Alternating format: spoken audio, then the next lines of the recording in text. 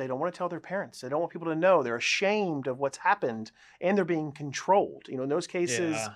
those offenders are threatening to redistribute the imagery if they don't continue to produce And that's more what and you would more. think is sextortion, or you would define Yeah. as sextortion. Definitely sextortion.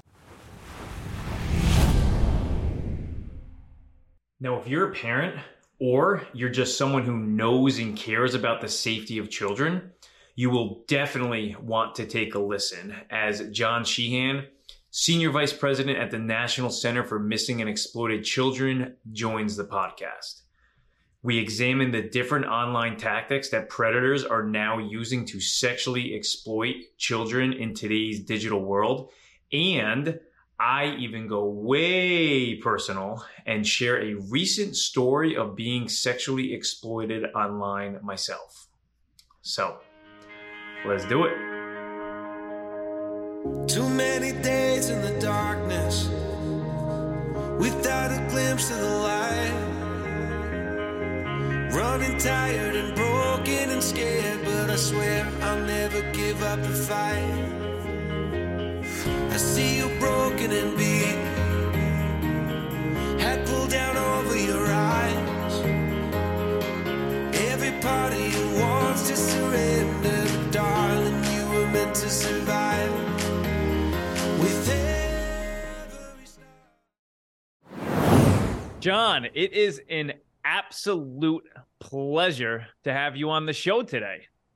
Oh, well, thank you for having me. The honor is all mine. I appreciate you taking the time to cover this topic and to dive into child safety as a whole.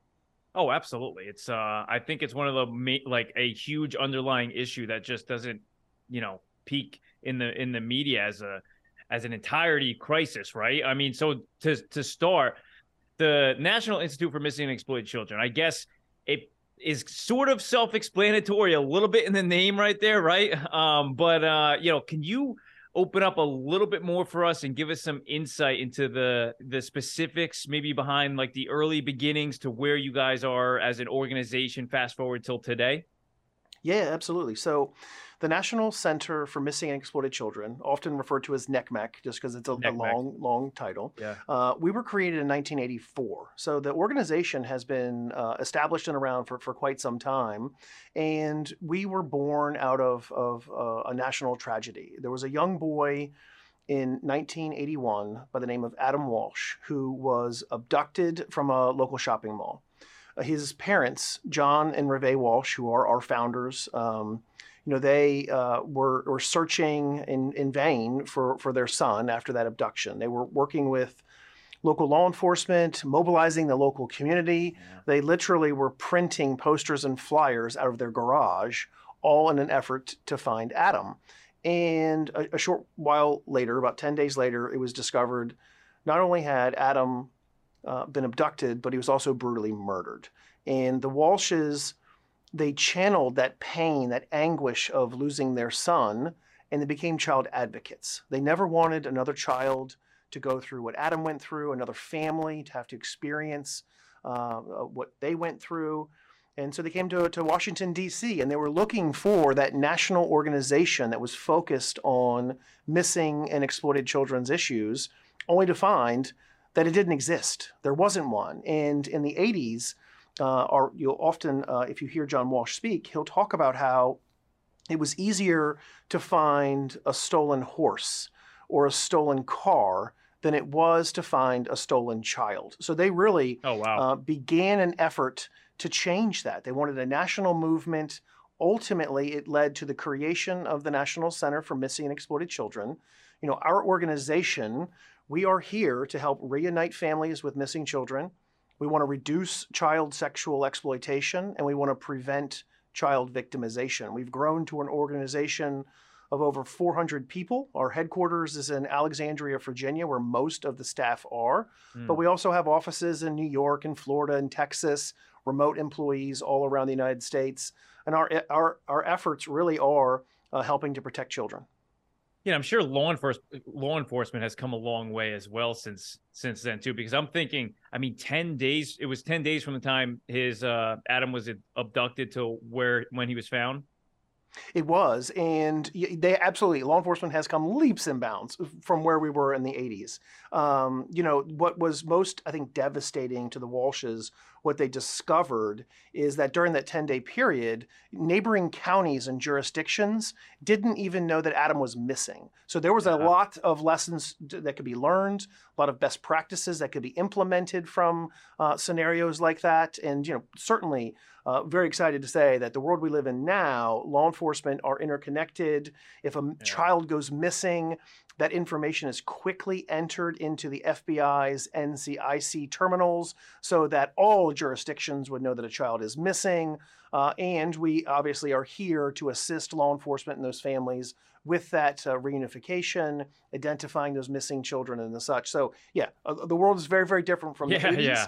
And we are thankful, I think, that having an organization like NCMEC, as well as those efforts within the law enforcement community. Yeah, and thankfully, too, the Amber Alert 2 system kind of getting in there as well, because that would provide some immediate help, at least, and some immediate awareness, which I guess sometimes is the most important thing at those times. That 10-day period, too, I think it's easy to just go from the start, from what happened to how it ended. And that 10-day period as a parent has got to be just absolutely grueling, and including from law enforcement perspective too. I mean, 10 days, I mean, you're time is of the essence as soon as that happens. And I mean, could you give us a little bit of insight into, when a child goes missing, what is that immediate process like? I know you touched on it a little bit, and really, what would you mean by that? Mm-hmm. Sure, great questions. And so when a child goes missing, one of the first things that you would have someone at NCMEC recommending to anyone who has custody of a child, missing child, is to make that report to law enforcement so the child can be entered into the NCIC terminal, the computer. So it doesn't matter where law enforcement is in the United States, they would be aware that there is in fact a missing child. You'd be surprised how many of missing children, whether it's abduction or endangered runaways, that it is through a routine traffic stop running names and they realize, oh yes, that was a missing child. So that's step one, of course, is making sure law enforcement is aware of the situation. After that, custodial parents, law enforcement, sometimes social services, what they're doing is they're going to call into our toll-free hotline, 1-800-THE-LOST. It's 1-800-843-5678. That is staffed 24/7, 365. We always have someone there answering the phones. In fact, 23 years ago, when I began my career at NCMEC, I was in the call center, and I was there helping to take that information from parents when they're in their darkest hours, intaking that information. Oh, wow. We are also taking leads and sightings through that call center. But really what we want to do is get that information related to the missing child, intake it so that we can have a case manager who would be assigned to assisting that family, start building out posters and flyers in the local community, working with law enforcement on ways to identify that child. We obviously have a large social media presence where we can geolocate areas to make sure awareness is not just where the child went missing, but maybe where they are suspected to be. Our largest proportion of cases involving missing children often involve endangered runaways. So they may have gone missing in a certain, let's say, city and state, but that may not be where they were headed or traveling to. So we want to target those different areas. And in certain circumstances, we also have a rapid deployment team that could actually go out and assist law enforcement as necessary on specific types of cases. So we really want to get the information intaked in. We work with those families to help identify and reunite them with their missing children. You mentioned that 10-day period that the Walshes went through. And that was absolutely excruciating, that 10-day period and beyond. Here at the center, we are well aware of the emotional toll that it can take on families when they're going through this type of experience. And we created what we call Team Hope. They are volunteers that are individuals who have either experienced a missing child or a sexually exploited child, those types of incident and cases. And they are there to provide peer support to families who are going through these types of experiences, making sure they understand they're not alone. Because in some instances, of course, law enforcement are doing what they need to do.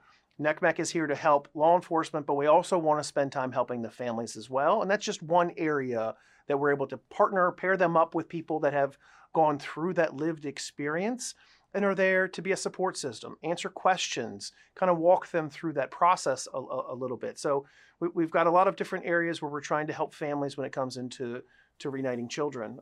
You also asked about exploited children. Here at the center, we focus very specifically on child sexual exploitation. So since 1984, we've been both dealing with missing and sexually exploited children. It was in 1998 that we launched our cyber tip line. And while we were always dealing with the topic, we realized, late 90s, the internet was exploding. It was really changing the world, if you will.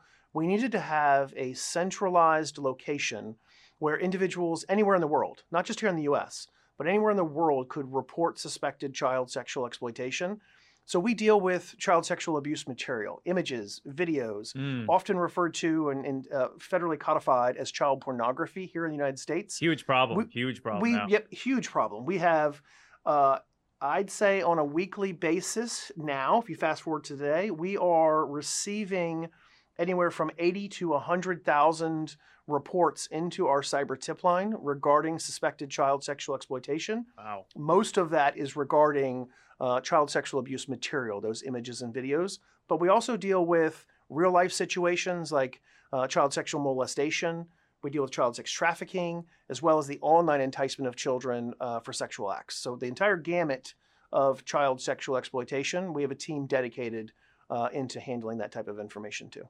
Yeah, you guys definitely have your work cut out for you because it's such a widespread issue, and the magnitude, to kind of put that in perspective a little bit, I had just done a simple Google search yesterday, right? I typed in child exploitation, and what came up was, it was astounding. I was surprised, but I also wasn't surprised because I'm going to give you a couple of the results that came up right away, which all took place yesterday. Each one of these articles, this took place just in one day, which was yesterday, there was a case from Iowa about a 43-year-old man who was charged for having thousands of photos and videos of child porn. There was another case out from Columbus, Georgia, for possession of child porn. Another case from Salt Lake City, which involved a fire captain being arrested for distributing child porn. 5 people were busted in an exploitation ring in Georgia. Another one was busted in Missouri for recording girls changing in a bathroom. Over to South Carolina, a man received 12 counts. He was charged with 12 counts of sexually exploiting a minor with the use of cameras. And then up to North Carolina, its neighbor, with a peeping Tom who was arrested for installing cameras in his bathroom to record people changing. And then lastly, into Kansas, as an athletic trainer at Blue Valley High School in Kansas was charged with coercing a child to engage in sexual activity. So, and that was all just yesterday. Like, that's not things that accumulated. That was just stories that took place yesterday, which was astounding because that's only 8 cases happened in one single day across 7 different states, and also involving people that also hold moral authority and power in the communities. I mean, a fire captain, an athletic trainer, and I don't want this to be sound like a scare tactic for, people. And so, cause I'm not a believer in scare tactics that I don't think they work necessarily, but at the same time, just to understand the magnitude of how frequently this does happen. And now I can imagine you guys at the center having to deal. I'm sure a lot of these cases actually might have just filtered into or you guys have maybe even been working on some of these cases. So just to speak on the magnitude, I mean, just from my own little dig in there. Yeah. So I think you gave great perspective there. And I mentioned that we are averaging right now anywhere from 80,000 to 100,000 reports a day. If I look at last year, we had over 32 million reports that came into the cyber tip line. In 2022. Yep, 2022, 32 million reports, which was an increase from the year before, which was right around 29 million reports. The year before that, it was 21 million reports. So the reporting is going up and up, and a lot of that is tied to a law here in the United States that requires what we call electronic service providers. So companies like Google, Dropbox, Meta, so Facebook and Instagram, all these different providers. if they become aware of child sexual abuse material on their platforms, They have to report they it. must report it to the cyber tip line. Many of these companies have a global footprints. You know how many users that they have. Yeah. So to your point on like kind of domestic versus international, what we're seeing, out of those 32 million reports last year, about 90% of those involved individuals outside of the United States. And so I know that our organization's name is the National Center for Missing and Exploited Children, but really, by the nature of our work in this space, we have turned into a global clearinghouse on these types of this information, these types of reports. There are, at this point, more than 150 countries around the world that are accepting cyber tip line reports from us. We work with those national police forces. Here in the U.S., there are 61 Internet Crimes Against Children Task Force agencies that receive funding from the federal government to specifically investigate these types of cases. So they are receiving reports from the cyber tip line all throughout the day. We do a great deal of effort into triaging those reports. We're trying to really identify which ones have a critical nature where a child, their life is believed to be in imminent harm. Right that second. We need to get them to drop everything to work those types of reports, all the way down to the ones where they need to be more informational. That maybe someone was resharing an image or video because they were trying to help identify the child, or they were expressing outrage. All wrong reasons to reshare this type of graphic material. But we try and deprioritize along the way where we can. Through these programs, our team are viewing some really graphic material day in and day out. And in 1998, we launched the cyber tip line, and it was just a few years later, in 2002, that we established a child victim identification program. It is the National Victim ID program housed here at NCMEC, because we were seeing the same children kind of over and over again in these images.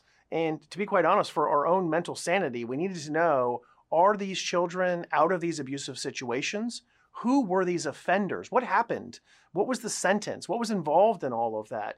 And it just kind of began organically. And to now, we work with all the different federal agencies, state and local, so that when they are identifying children, they are letting us know. We are cataloging, keeping track of that information. We serve as that pointer system of which children have been identified, which ones we need to dig deeper into, where children are still at harm and need to be rescued from this type of abuse. But also through that project and that program, we are keeping track of that relationship of who that exploiter was to the child. And to your point earlier on some of those arrests, you mentioned a firefighter.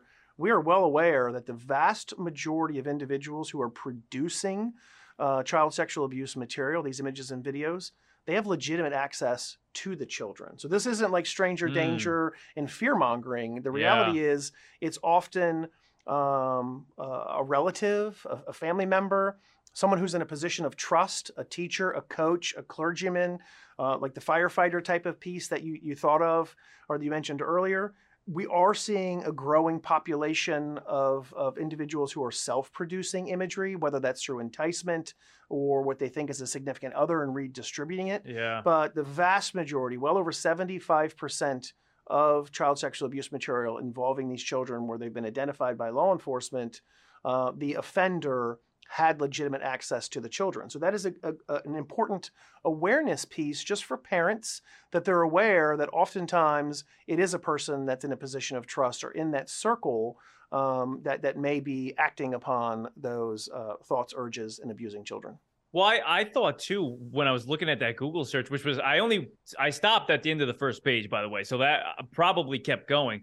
But I started to notice the pattern of cameras as well. Like people, like I think 3 or 4 of them were caught with installing cameras in their bathrooms, in a locker room, or in some form where these people that were changing, children in particular, were not aware that they were being recorded as well. So I kind of saw a little rise in that, which I thought was very concerning, because at that point, you may think you're safe because you're in a bathroom or in a private setting, and you're not.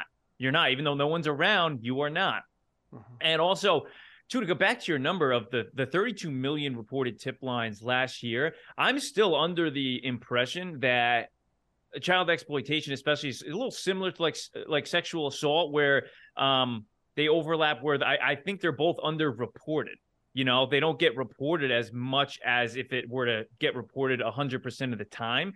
And 32 million, if my impression, that's a ton, but also like it could be underreported as well. People not saying something, maybe it's just within a relationship of somebody who has power over them, like you said, and children may still think it's the normal thing. They don't know any better. So it's underreported. And I mean, that's a large number to say it's underreported. You know what I'm saying? I mean, that's I do. And I can promise you it is underreported. So the law here in the United States requires the companies, when they become aware of this type of activity, that they have to make a report. It does not require the companies to proactively look for anything. And if you really start to break down who's reporting into the cyber tip line, who are the top reporters, there is, I'm going to say, a handful of companies. You've got about 10 that really make up the bulk of that 32 million reports. However, there are some really, really large hosting providers and companies in the US that are not submitting high volumes of reports. And that's because they're not proactively looking for this type of activity on their site. They're waiting for someone to tell them about it. So numbers would be much, much higher if there were some sort of requirements on companies to do more. And there are some legislations out there in Europe, in the United Kingdom, that are looking to do exactly that, because they know that this is underreported, that there is more activity going on. And at the end of the day, more needs to be done to protect children.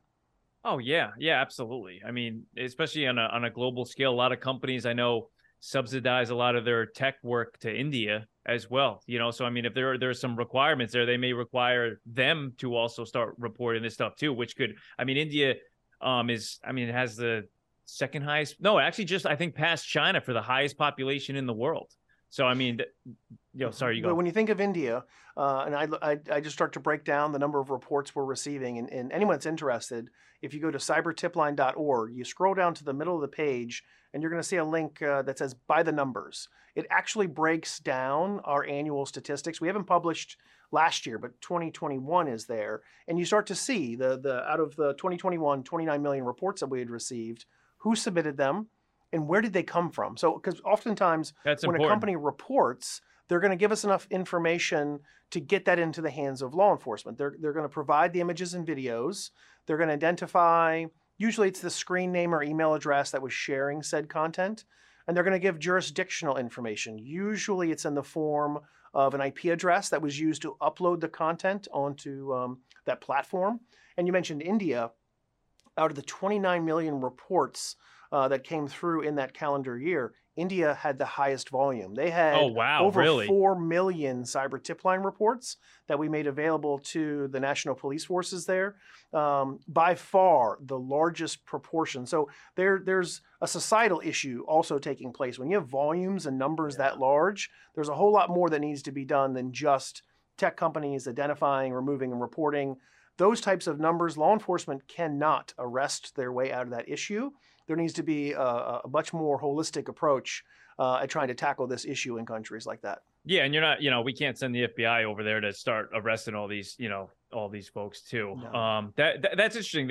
Thanks for that on India, because I was gonna ask you to get a little bit more even specific. What are some tactics that either predators or people are using online to tempt kids to bring, to kind of throw that anchor in, that hook in them in the digital world in order to start exploiting them? What are you seeing from your inside perspective on this? And also, are you noticing any patterns in particular? Yeah, no, great questions. And really, so predators, those with a sexual interest in children, they're using a variety of techniques and technologies. You mentioned like the hidden cameras, the pinholes. It's not surprising. I mean, now we're at a point where cameras are so tiny, so affordable, that they're used in that kind of way. And where we are now compared to, let's say, a decade ago, it's much easier to produce a high quality video on your smartphone than maybe back then. You had to use a webcam or you had to use a digital camera. You were lugging around cameras. Now, with, let's say, an iPhone, you can create that video, and it's high resolution. You can upload that to the internet in just mere minutes. As far as amassing collections, just think about what the costs of a 1 terabyte storage device now is compared to 10 years ago. Right now, you can buy thumb drives at that amount. Where and motion cameras too, where motion cameras, right? And so you're starting to see offenders having much more access to that type of technology, not just here in the U.S., but all around the world. And as far as how, let's say, the newer tips and techniques that offenders are using, they certainly are using the different technologies to hide their identity online. They're trying to do that piece. They're learning from one another. They also are using the capabilities to pose as a minor. So you could have an adult that is posing as, a 16, 17-year-old boy or girl and enticing other teenagers, youth, to produce sexually explicit content. Recently, we've been kind of tracking cases involving the enticement of children for sexual acts. Historically, the types of cases we were receiving were more of offenders who were specifically targeting young girls, and they wanted young females to produce pornographic content really for their sexual gratification. Like they were amassing, storing this. Oftentimes there would be hundreds of victims involved in those types of sextortion cases before one would either go to law enforcement or submit a cyber tip line report. There's one case that stands out to me where it was a mother who became aware of what was going on with her daughter who was producing content, and there literally were hundreds of victims. Nobody had come forward. Mom realized something was off with her daughter, got onto the computer, realized what was happening. Yeah. She made a cyber tip line report. We got it to the FBI, who got involved, and there was a huge sentence and involvement in that area. But that cycle of abuse where they don't want to tell their parents. They don't want people to know. They're ashamed of what's happened, and they're being controlled. In those cases, those offenders are threatening to redistribute the imagery if they don't continue to produce. And that's what you would think is sextortion, or you would define as sextortion. Definitely sextortion. And so one of the newer pieces that we're seeing, that still exists. There still are offenders grooming minors for content purposes, and they want more and more and more and more egregious. But we've also seen it morph a little bit now into the financial sextortion. So we've seen cases where individuals in countries like in Nigeria, the Ivory Coast, the Philippines, where they have created fictitious accounts posing as, let's say, a 16, 17-year-old female, and they're enticing young boys to produce sexually explicit imagery. And so once that young boy produces that image, sends it, at that point in time, they've already done their homework. They know the friends list, the family piece. They threaten to expose that information by sharing it online unless you pay them. And oftentimes, they start with exorbitant amounts of money. $500 is the average that they start asking for. I don't know about you, but how many 15, 16-year-old boys have $500? And so they don't, right? And slowly they'll bring that money amount down. They'll take any form of payment that you're willing to give. I mean, it is a classic Nigerian scam, and it is becoming organized crime. We started working with some of the technology companies. It's really the types of platforms that minors are on, whether it's like Instagram or Snap. That's where these offenders are going. They're trying to find the minors that are there by identifying some of these profiles that were being used over and over again, these fictitious accounts of the minors. Even just sharing some of those profile pictures with the companies, quickly realized that thousands of fictitious accounts in countries like Nigeria, the Ivory Coast, were being created. So they were able to take proactive measures to try and disrupt that activity based on some of those signals and indicators that we've shared, because this is a growing issue. We know of more than a dozen minors in North America alone who have committed suicide from these financial sextortion cases when they just felt there was no way out. And so we're trying to address this with federal law enforcement, diving into it with the FBI and Homeland Security, not just here in the US, but in those types of countries, but then also the tech companies to make sure that they can take steps to identify and thwart it, and getting to minors who are in these very vulnerable states, making sure they understand that we're here for them. There are ways to help them get that content removed. And that just because they made that small mistake doesn't mean it has to have a ripple effect for the rest of your life. Yeah, as soon as you had said sextortion, it brought up this thought in my mind. And then as soon as you went to the Philippines, as soon as you said Philippines, it really hit home there because, and I've been like debating whether to share this or not or whatnot, because I have a similar personal story, but I mean, I've got you on and you're the expert here. I'd love to just see how close of a story this resembles to your average story. And also, I mean, if anyone's listening who could, this could maybe help someone avoid being in the same predicament that I had found myself in on this, because it's not something you ever want to find yourself in, where you're getting sextorted. Did I use in the right context here? Because, and I was an adult when this happened. I wasn't even a child, and this same thing happened. And luckily, I think I had a little bit better circumstances and communication skills than maybe a 15-year-old boy has. But, I had, and to put some context in this as well, the frame of mind that people, victims find themselves in, the reasons why they find themselves in. So I was about 26, 27, and I had just moved across the country, down to Florida, and just got an apartment, started new job. The only thing I had in my apartment was a bed, and I'm in a new city. At the time, I remember telling people I knew more people in South Korea than I did in Miami. That's how little people I knew in Miami. So really, life-changing event. You're vulnerable at that point, which I want to emphasize the term vulnerability on that, because I'm trying to meet new people, and it's tough, in your mid-20s in a brand new city as a guy. You can't just, walk up to a table of girls and go, "Hey, my name's Dan, you want to get to know me."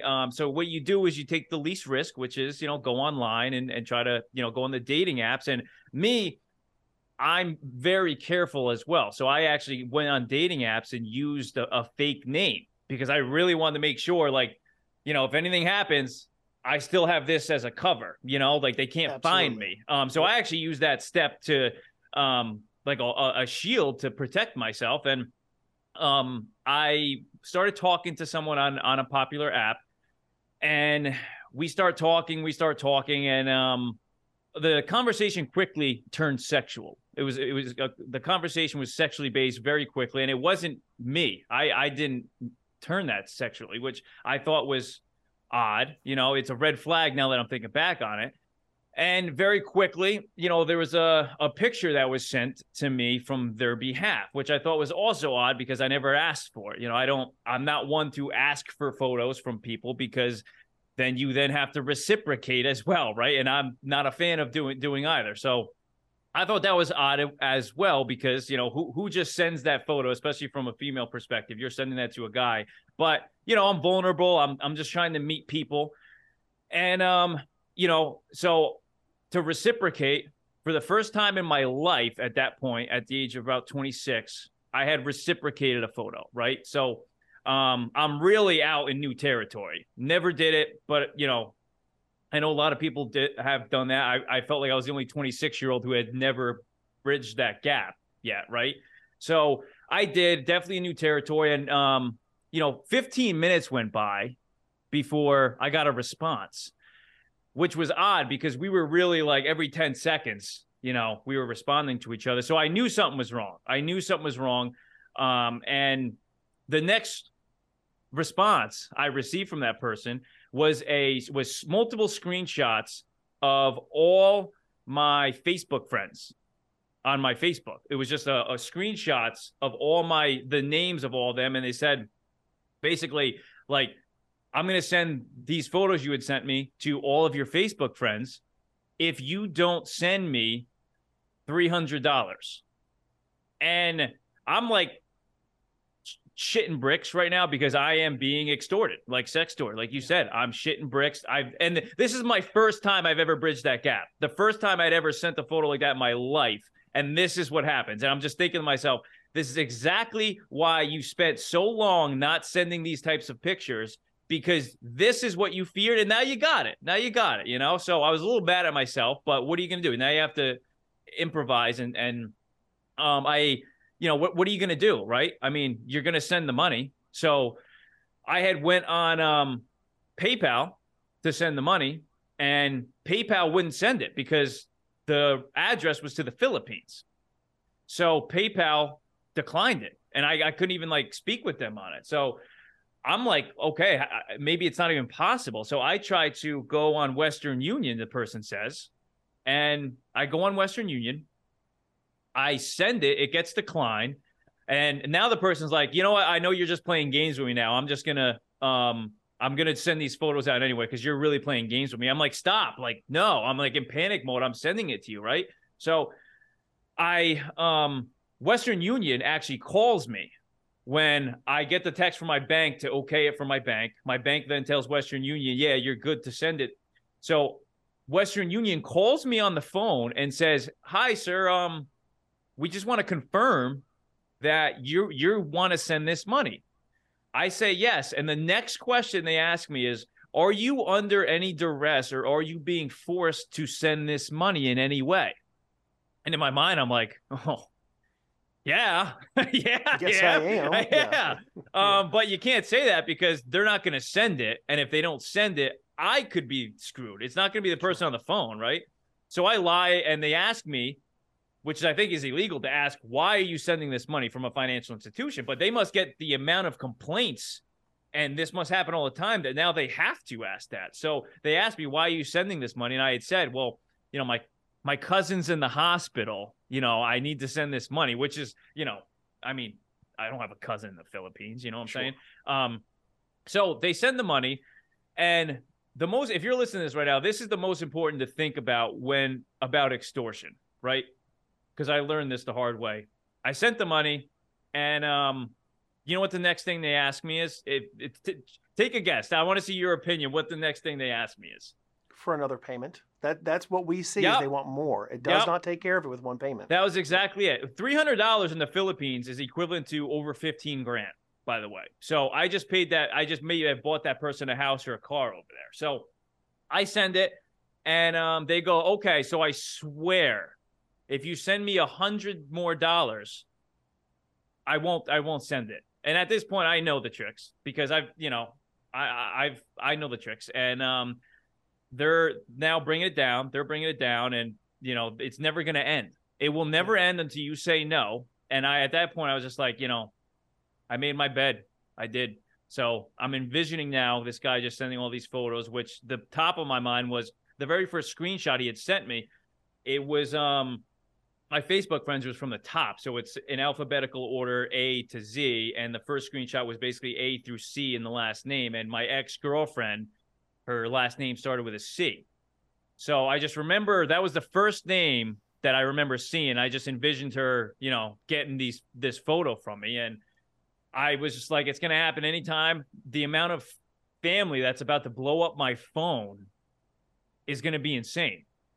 My phone is going to be ringing. My aunts, my uncles, my parents, my brothers, my friends, my cousins, like everybody's going to blow up my phone as soon as they start getting these pictures. And the person just said that they wouldn't send them because I did send the payments, and and it did end there because I ended it there.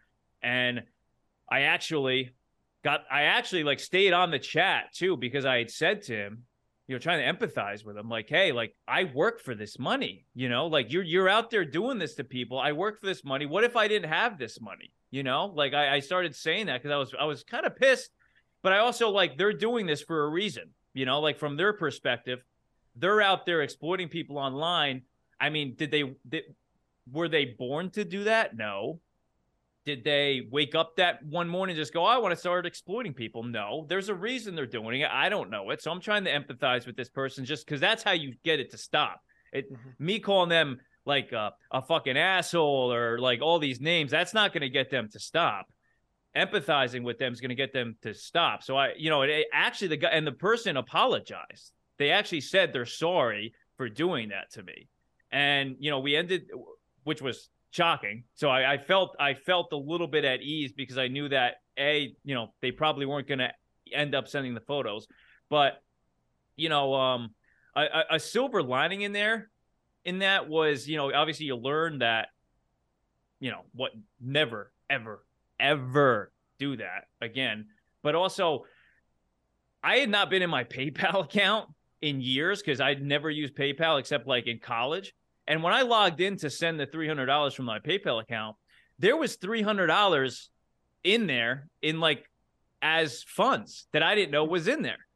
And it must have been apparently like sometime during college, I had returned a couple of textbooks and they refunded me, but they refunded it to the PayPal account that I used to buy it. So the very silly silver lining in there was like the $300, it was a wash for me because, you know, I never checked the PayPal account. So I actually like transferred that back into my account, but a little, you know, trying to just bring the mood back a little bit on that. But yeah, well, I appreciate you sharing the story because it really helps to resonate. You can certainly understand the emotional impact that it has on minors that are going through this scenario, and what you've described, is exactly what we're seeing every day. Reports that are coming through related to this, and it was actually and would say that these scammers, they're not necessarily just as you shared, they're not necessarily targeting minors specifically. Minors are getting wrapped up into this. I think they're easy victims, easy targets, if you will.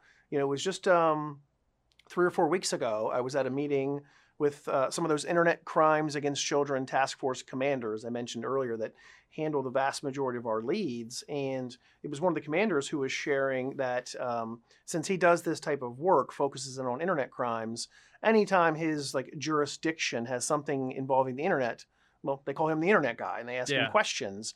And what he shared was that they're seeing not just more and more of these cases with minors and adults. Shockingly enough, he mentioned that one of his fellow coworkers who deal with elderly abuse had approached him because an entire nursing home, it had happened there. It was making its way through an entire nursing home where they were creating content and being blackmailed for payments as well. So these are opportunists just looking for money. And what we've seen from the reports that come in from the tech companies or from minors themselves or parents, oftentimes we're getting the chat logs, those actual discussions that are taking place. And it's very easy to tell that these people that are involved in this, it is organized crime.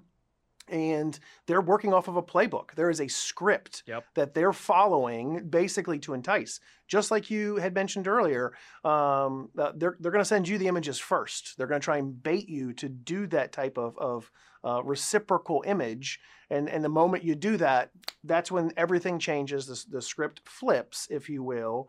I will tell you, speaking of silver linings, we've been doing a great deal of awareness both on social media and in regular types of print to make sure we're educating minors to what we're seeing. There have been reports coming through where minors are starting to call out the exploiters, basically telling them they know this is a con, no, they're not going to send imagery, and then they report the people to the providers so the providers can shut down those accounts, try and thwart this activity. And as you described, the PayPals, the financial industries, they're onto this too. They are aware of what's happening. We've done briefings, not just with federal law enforcement, not just with like tech companies, but the payment providers too, because everybody has a role in thwarting this. And if we don't do something now, it's only going to continue to grow because they realize these small little money amounts, they can make exorbitant amounts. And, you know, more often than not, they're not actually posting the images, especially related to the children. They're not going to that extent. I think perhaps they're self-aware enough to know that that is going to bring them trouble. Law enforcement is going to be investigating the dissemination of said material more so than maybe what's a financial crime in those areas. That's not to say that you should or should not pay. I'm not going to give any advice around that, but I will certainly say out of our experience, those that have sent money, it doesn't stop there. It just keeps going. So it's a really tricky situation. Yeah. And eventually, I mean, like I had to call out their bluff. Thankfully, I was able to become unemotional and think logically because I said to the person, send them. I have no more money to send you, which was an absolute lie. But I was like, I can't send you anymore. So send them. Like, and I baited them like, all right, like challenge them. And that did work. But like the equivalent in the real world for how I was too. Like, I don't want, like, was it a stupid decision? Absolutely. But at the same time, if you were to take where I was, put me in the real world, I was basically the person walking down the street with a dog, with pepper spray, and with a sidearm on me, and I still got robbed. Because in the digital world, I used a fake name. I went on a normal app. I got baited. And the reason why I was found was because, and this is something to remember, because I've seen this on apps still to this day, is whenever you're on an app that you're able to communicate with somebody, right? Like a Tinder, or like that wasn't the app, but like just saying, if you're on a Tinder or a Hinge or anything like that, and somebody says, hey, I'm not really on this app all that much. Let's go to this app and communicate on this app.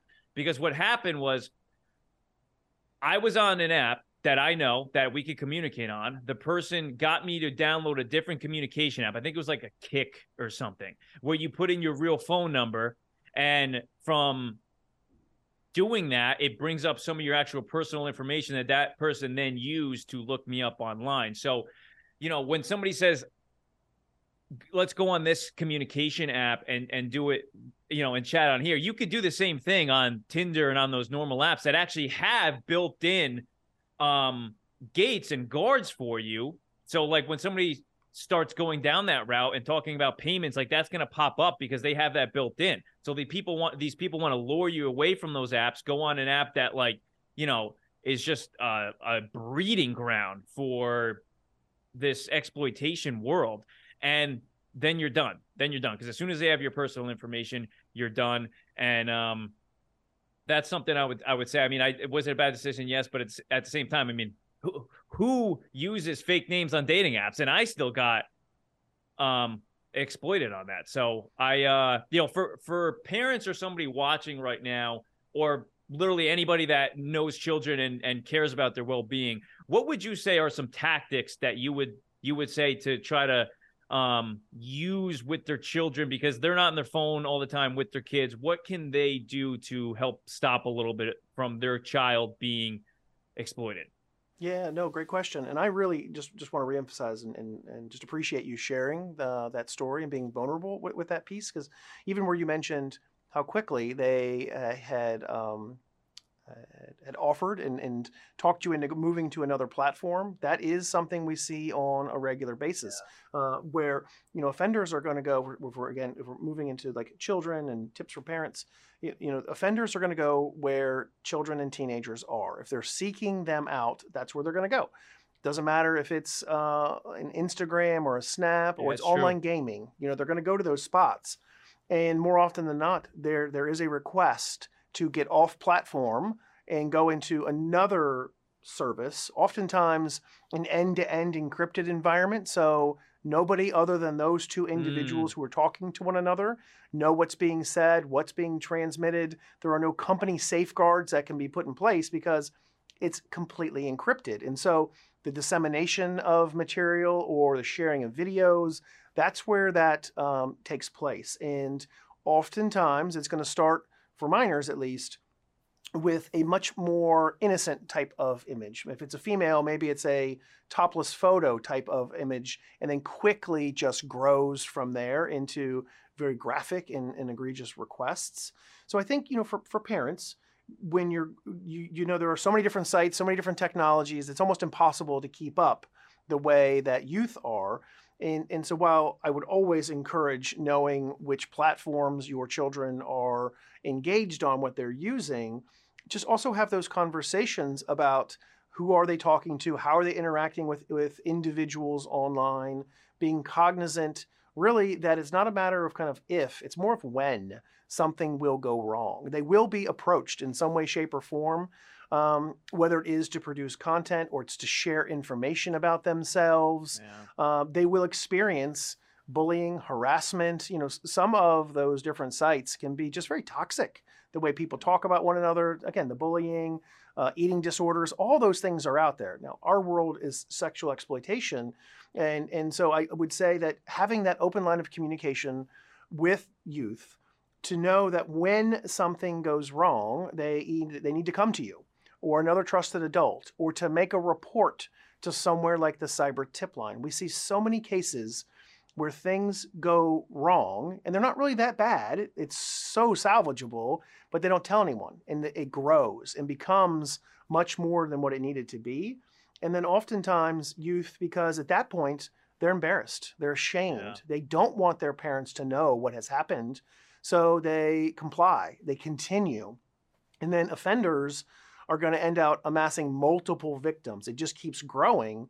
And what we're trying to do is break that cycle of abuse. Someone has to take a stand. Someone has to say something, so they can make a report at cybertipline.org.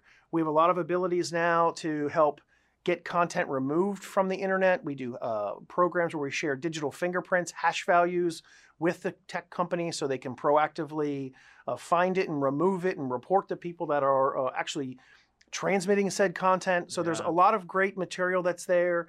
You know, if parents are looking for tips and tricks on ways to communicate with their children, they can go to missingkids.org. That's our website. We have material that's under what we call our Net Smarts program that has real world stories. It's age appropriate, because obviously the way you talk to your teenagers is going to be very different than, let's say, someone who's 8 or 9 years old just starting to go on the internet. So we have all of those different pieces. All of that's created. It's all free resources, because we just want to try and help protect our nation's youth. Yeah, and that's smart. It's more of a like a cartoonish, right? For the cater to the younger. Yeah, the younger ones, there's more of the cartoons, because that resonates with the younger ones. But when you get older into the teens, nope, that's going to be more of like real life stories. So some who have been victims of enticement, they've done some recordings, and they'll share those real life experiences and try and reiterate the importance of not just protecting oneself and material, but then also reporting in some of those aspects too. And there are certainly tips and tricks on interacting with, like I said earlier, the teenagers versus people that are much, much younger in that. All those toolkits, you know, we end out really trying to deploy more of a train the trainer model. We're a small organization in the grand scheme of things. We can't be everywhere. So teachers, parents, law enforcement, we share all of this information. So when they are also doing internet and safety education, they can use our content and help to spread that message. Yeah, and it's also like that's a good point, by the way, that you made, but it's also important to think too, like if you're that 14, 15, 16, 17, 18-year-old person, if they were in my position, and like you said earlier, if they don't have that money, what else do you have to play? What other card do you have to play? And it's complying. That's your only, you have 2 cards: comply or face the consequences with your parents who, or someone else who will probably not like what you did. And, you know, you're just envisioning the consequences. And right now you might not think, okay, it's not that bad, but then you start rolling and rolling and rolling, which I guess is maybe the common theme when you get into when somebody eventually gets arrested, like some of those examples earlier where you're talking, they have thousands of material. I mean, thousands, because that just has grown so much. I mean, that's a good point that you had made earlier. Yeah, and I think, you know, part of what you're saying there, I think as a parent, anyone that's listening that has children or nieces, nephews along those lines, it's being prepared for that conversation when things go wrong. When they that minor is coming to you in that vulnerable state, trying your best not to overreact, try to be in that moment.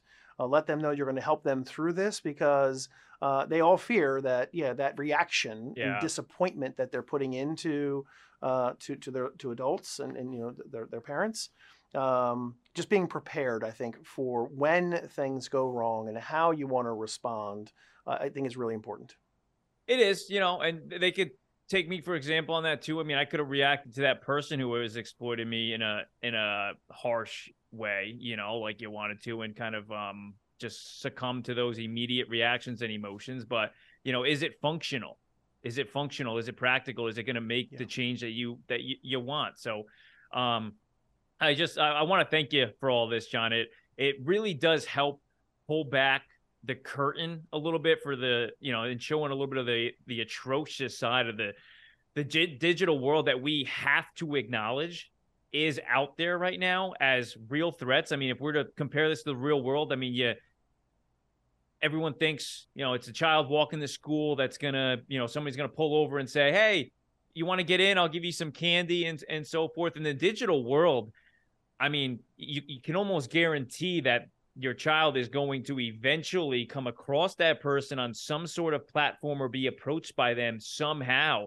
And if they don't have the tools, first of all, I guess, to be safe, and then also if something happens, like you said, to just put a cap on it as soon as it does, make a tip, and go on and to kind of end it too. Where exactly can people make tips? We could just finalize that one more time and go over it. Where can people make tips, find you guys in case something does happen?